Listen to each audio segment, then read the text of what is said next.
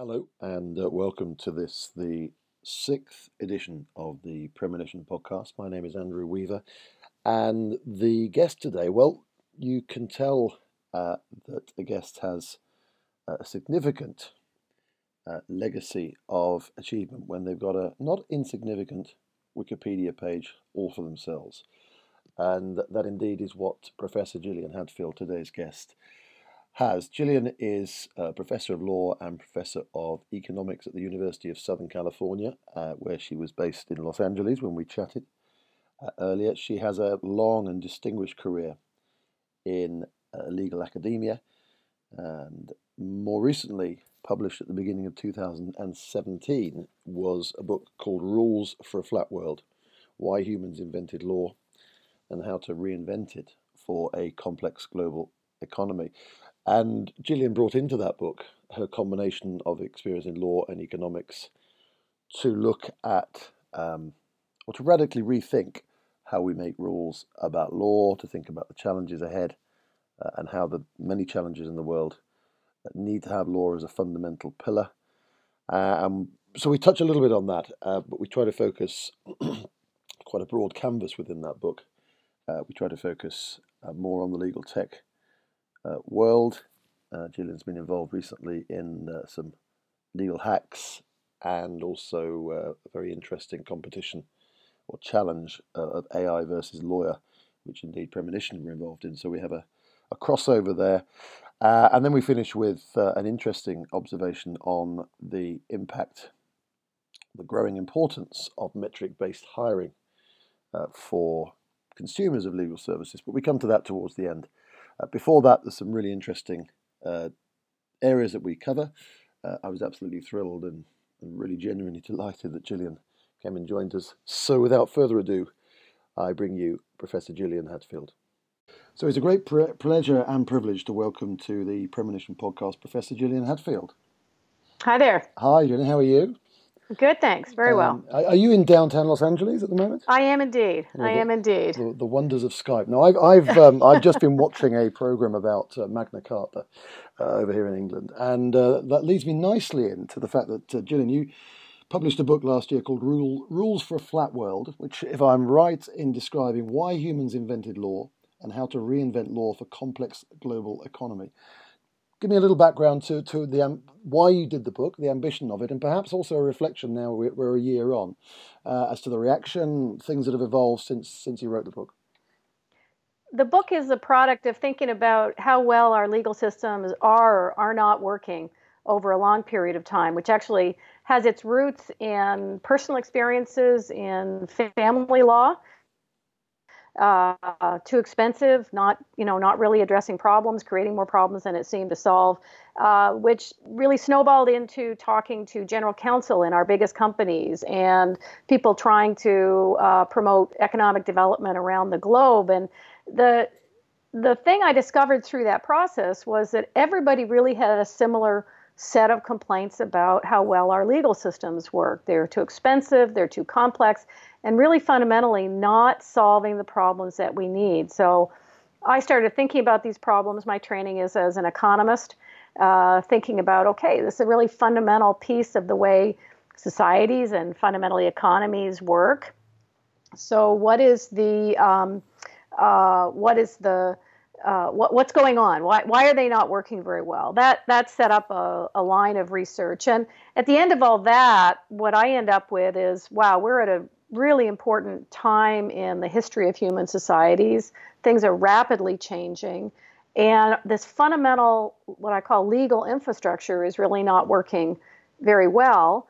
And we need to be working fast to change that. I've been talking to lawyers about that for a long time. And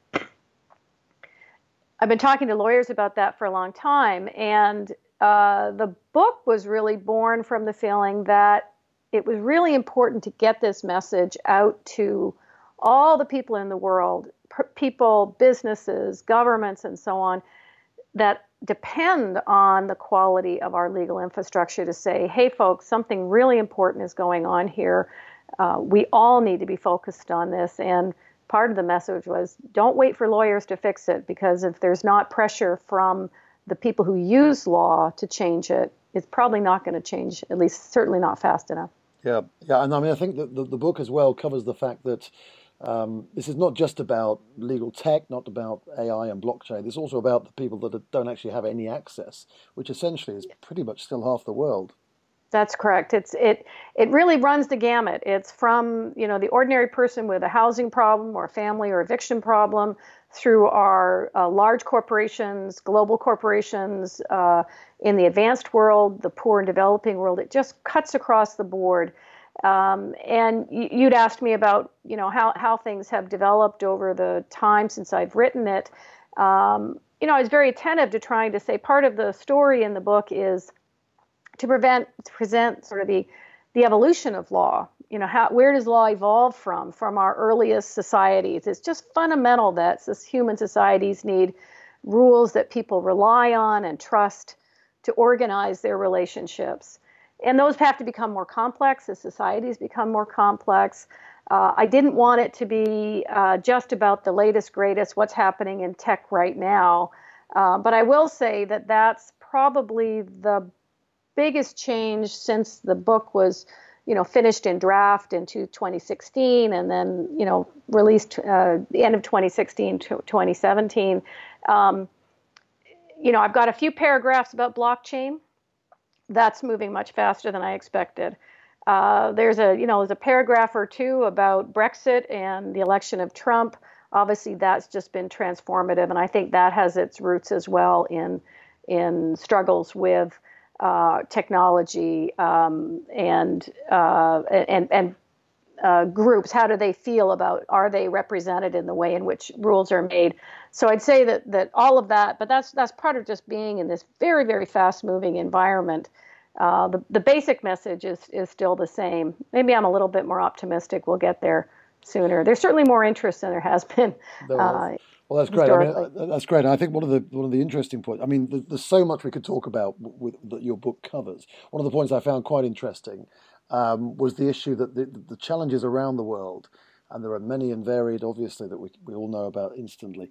Fundamentally, if the legal infrastructure isn't right, we've got a major problem with all of those challenges. I think it was a really interesting point on a wider perspective, because this, Premonition is very much a legal tech company, and this chat is going to be about legal tech. But for those of you interested in the wider perspective of law and how law matters, there is a wider perspective in the book that Gillian covers.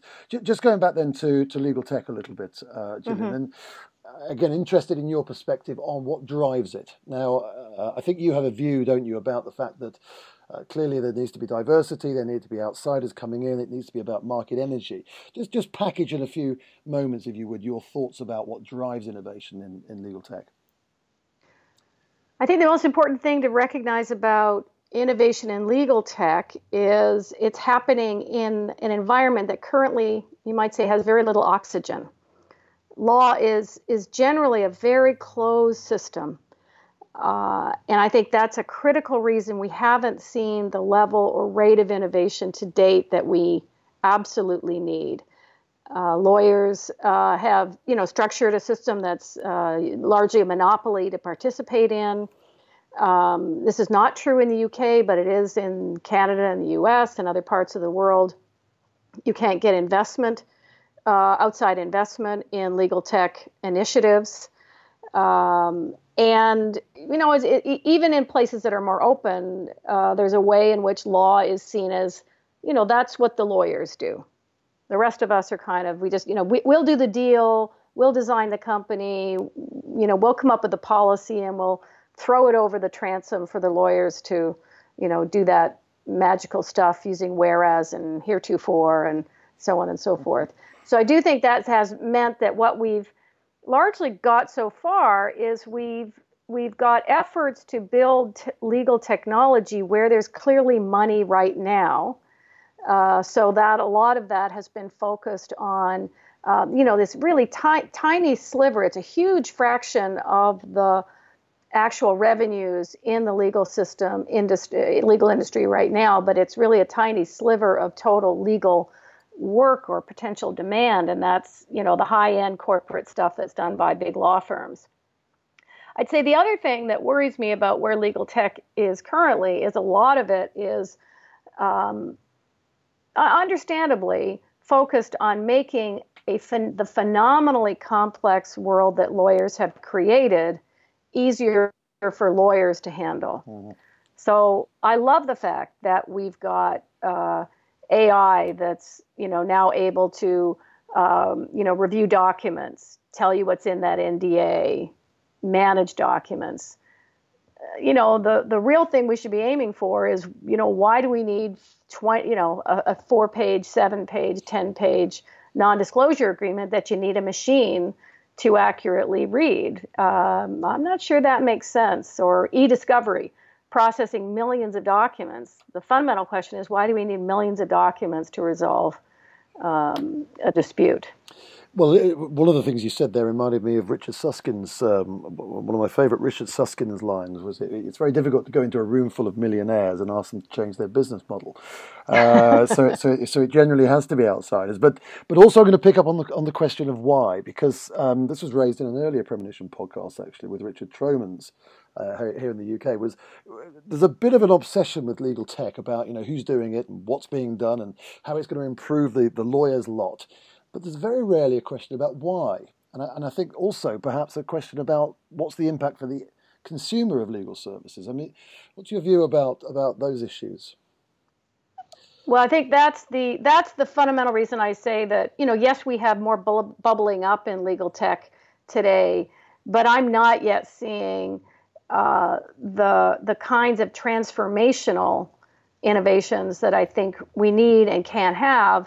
And those are the ones that make the legal world easier to navigate and more available to people and companies than what we have now. So the why is, why do you need law? You need law in order for people in communities, for people in businesses, for people around the globe to be willing to work together, live together, move forward with investments and joint ventures and so on. It's not just to process documents and assess liability. So I think I think there's tremendous value there. So I like say, look, it's a really important thing I heard when I was preparing for the book, doing research for the book, went and talked to general counsel, a number of big companies. So I was talking to people at Cisco and at Google. I spoke with Ken Walker at Google. It's probably in around, in 2007 or so. Now it seems like ancient history. But, I was just asking, what are the main issues you're dealing with in terms of innovation and how the legal system works? And, he really emphasized, one, I have no way of figuring out, what deals aren't getting done because of what I'm dealing, the documents involved, the delay involved. I can't tell what's happening in that sphere. I have a very hard time finding lawyers who understand I don't want the 50-page legal memo. I need the advice that, today, because I'm getting off the plane tomorrow to talk to a partner.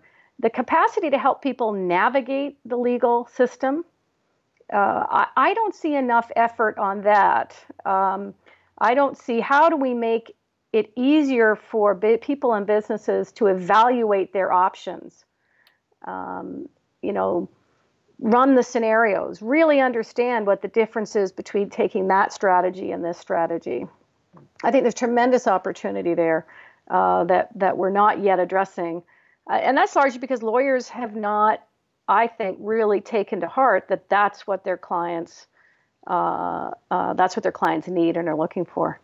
Well, I'm going to come back to that point in a moment, Julian, and the issue of quality, how people perceive quality in legal services in terms of the suppliers and the buyers. But just a quick point on transformational innovations. You were involved, I think, in the recent Global Legal Hacks.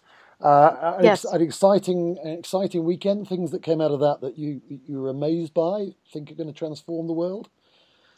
So I think what was so inspiring about the Global Legal Hackathon was just the very fact that there were 40 groups in 40 cities, 21 countries around the world. That's phenomenal to have that kind of energy on this topic. and focused on this. And when you scrolled through and you see it's in Johannesburg and Monash University in Australia, and it's Ukraine, Los Angeles, London, Toronto. It just, it was really very inspiring to see that. And to see the number of young people involved was really, really quite striking as well. I put out a set of, I started tweeting a few weeks before the hackathon to say, let's really start thinking about what are the problems worth solving here. I've watched a lot of these kinds of hackathons or innovation challenges in law over the years, and I think it's really important that we focus on what are the problems worth solving. Those ended up as the Hadfield challenges, and that got distributed. And the point there was to say, look, let's not focus on how to make the really complex stuff more readable to lawyers. When people start thinking about legal innovation, the first thing they think about doing is how can we process all of the material lawyers are producing that's so hard to keep track of, or how can we predict what lawyers and judges and existing systems are going to do? It's all important, but you really have to peel down below the layer of that to say what you're really looking for is it's not going to be helpful to most, even small businesses or even bigger businesses, to know what are all the terms in my contract. What they need to know is, how am I going to make sure my idea doesn't get stolen? How can I be sure that my engineers will still be able to work on this project? How can I be sure that it's worth the resources to commit to what the other side is looking for in this deal? Or evaluate liability. What are my alternatives? So I was really trying to prompt people to look below the surface of how to make our existing overly complex, overly expensive system, and just to say, well, let's make that at least easier to read, and instead say, no, can we produce something that's more user-friendly, more effective? I always hold up my iPhone at some point to people and say, look, this thing does really complex stuff, but the reason we love it is because it's so intuitive to use, and that's what I want for law. Did anything emerge from those hacks that particularly stood out for you? Well, I saw some great stuff in the Los Angeles one. I was closely affiliated with that one, of course. We had people working on a team. Actually, our winning team was students of mine who worked on developing expungement app for people in California who are now eligible to expunge marijuana records, which is a critical, important thing to do for employment, for scholarships, for lots of reasons. Another team with a student of mine on it that was working on actually developing for personal injury attorneys as a first use case, an online crowdsourcing substitute for focus grouping mock trials to evaluate cases and move them to settlement, with a lovely ambition of taking that to much broader dispute resolution purposes. Because for a lot of people, all they really need in their smaller disputes is they just want a resolution. Yep. They want to be able to say, I've got through a process, reasonable process, and I was in the right or I was in the wrong, and to be able to just evaluate that. Another fantastic project, another USC student, with a contracting platform, a micro contracting platform for, again, their initial use case was thinking about people in the creative industry.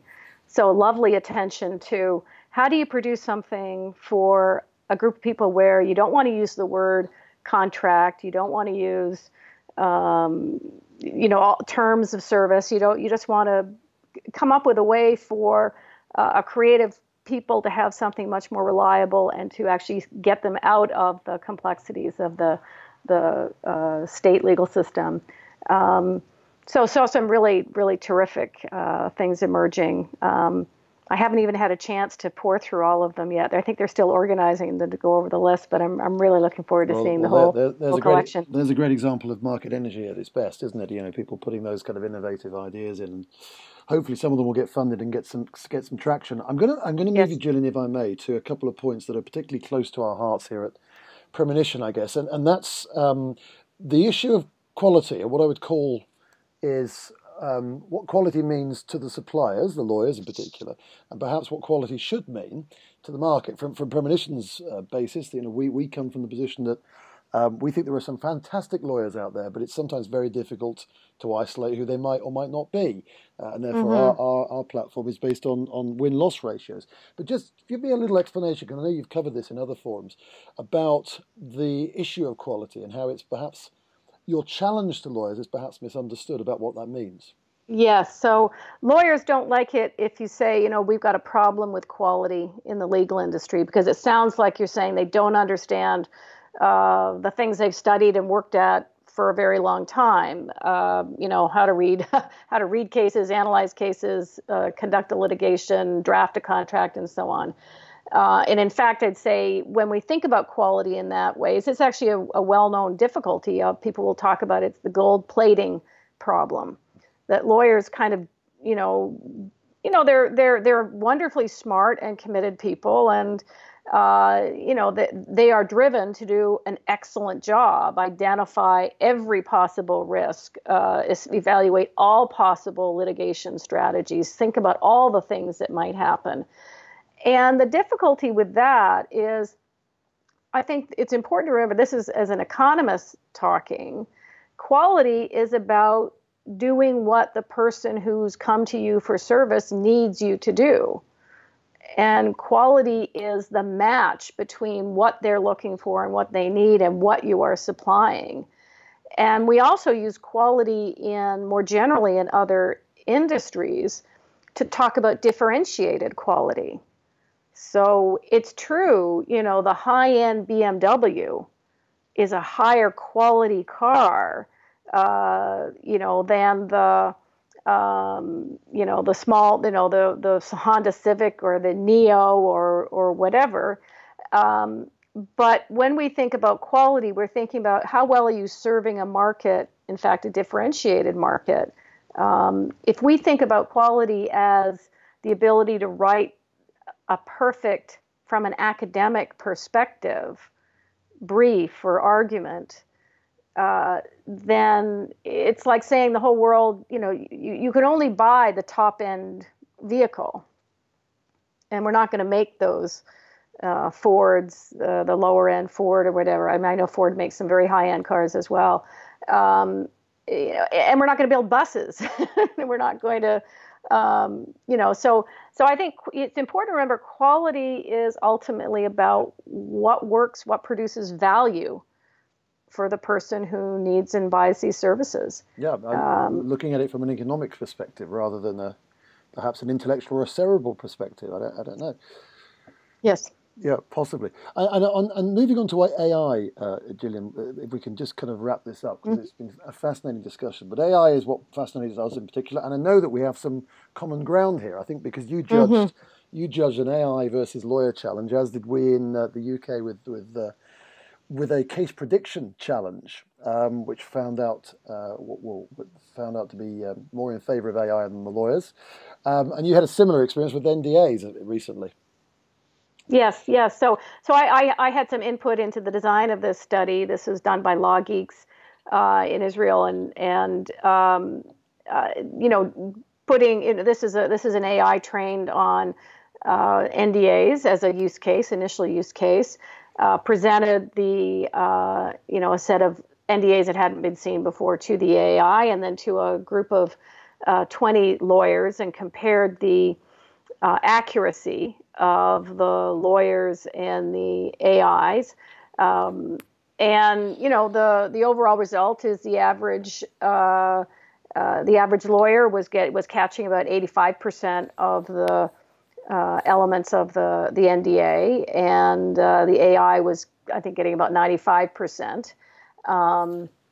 And this is just saying, yes, there is a non-compete in this document. Yes, there is an arbitration clause in this document. It's not going further than that yet.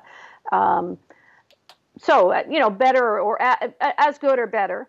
But of course, massive time difference in how long it takes to accomplish that objective.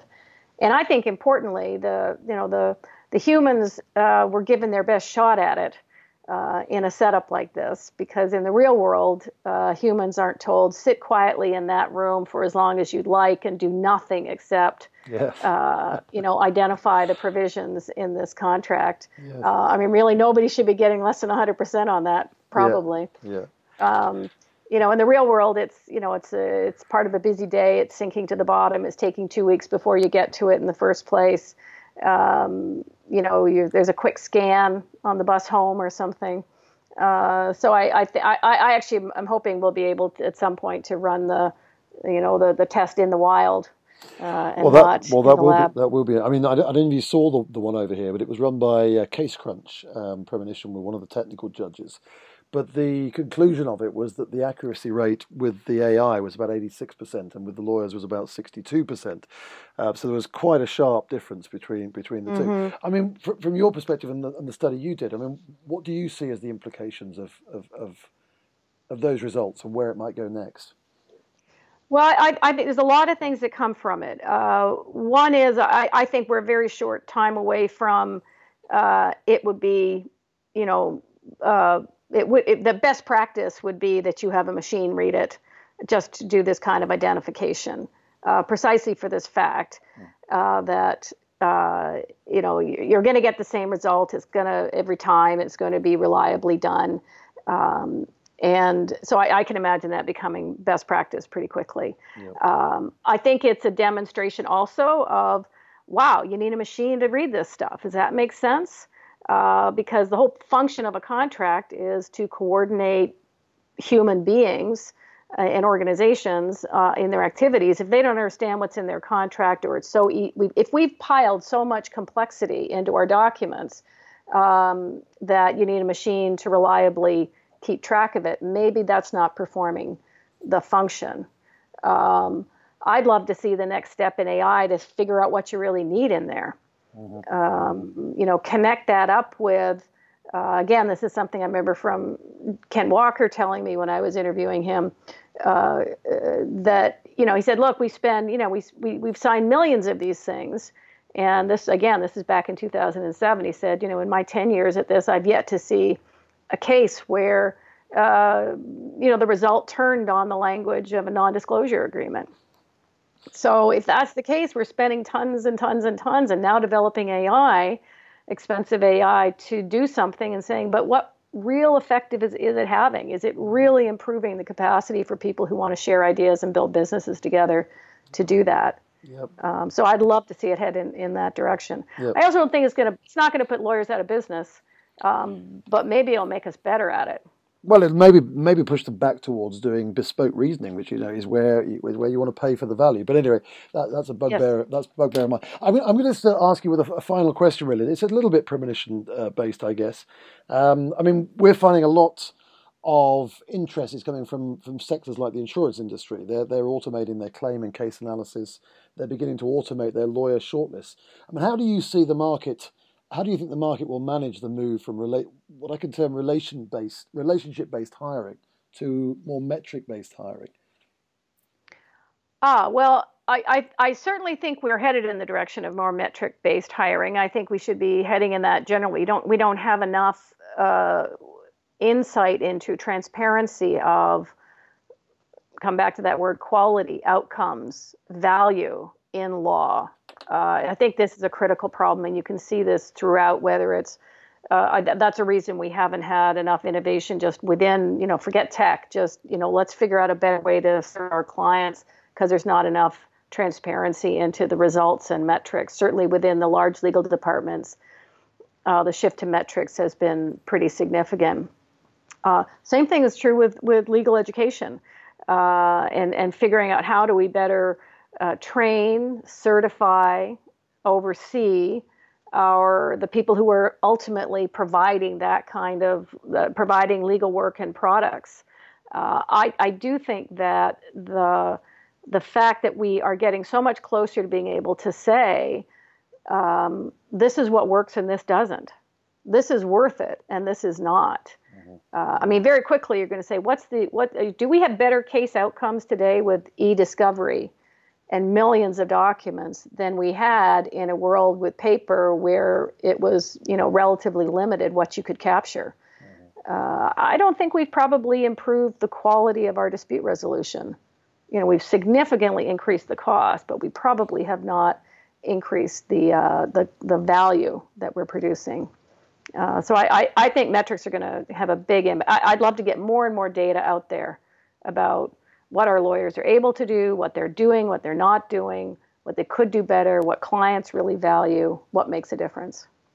Well, on that grand note, from our perspective, Gillian, I want to thank you again for giving us your time. You're such an esteemed guest for our little fledgling podcast that I'm completely thrilled to have had you talk to us. Delighted to. Thanks very much. Really enjoyed it. All the best. And anybody listening, there will be links on the page, the podcast page of Premonition to Gillian's book and to her wider career. And if you're interested, you can pursue those there. Gillian, thank you again. Great. Thanks very much. Not at all.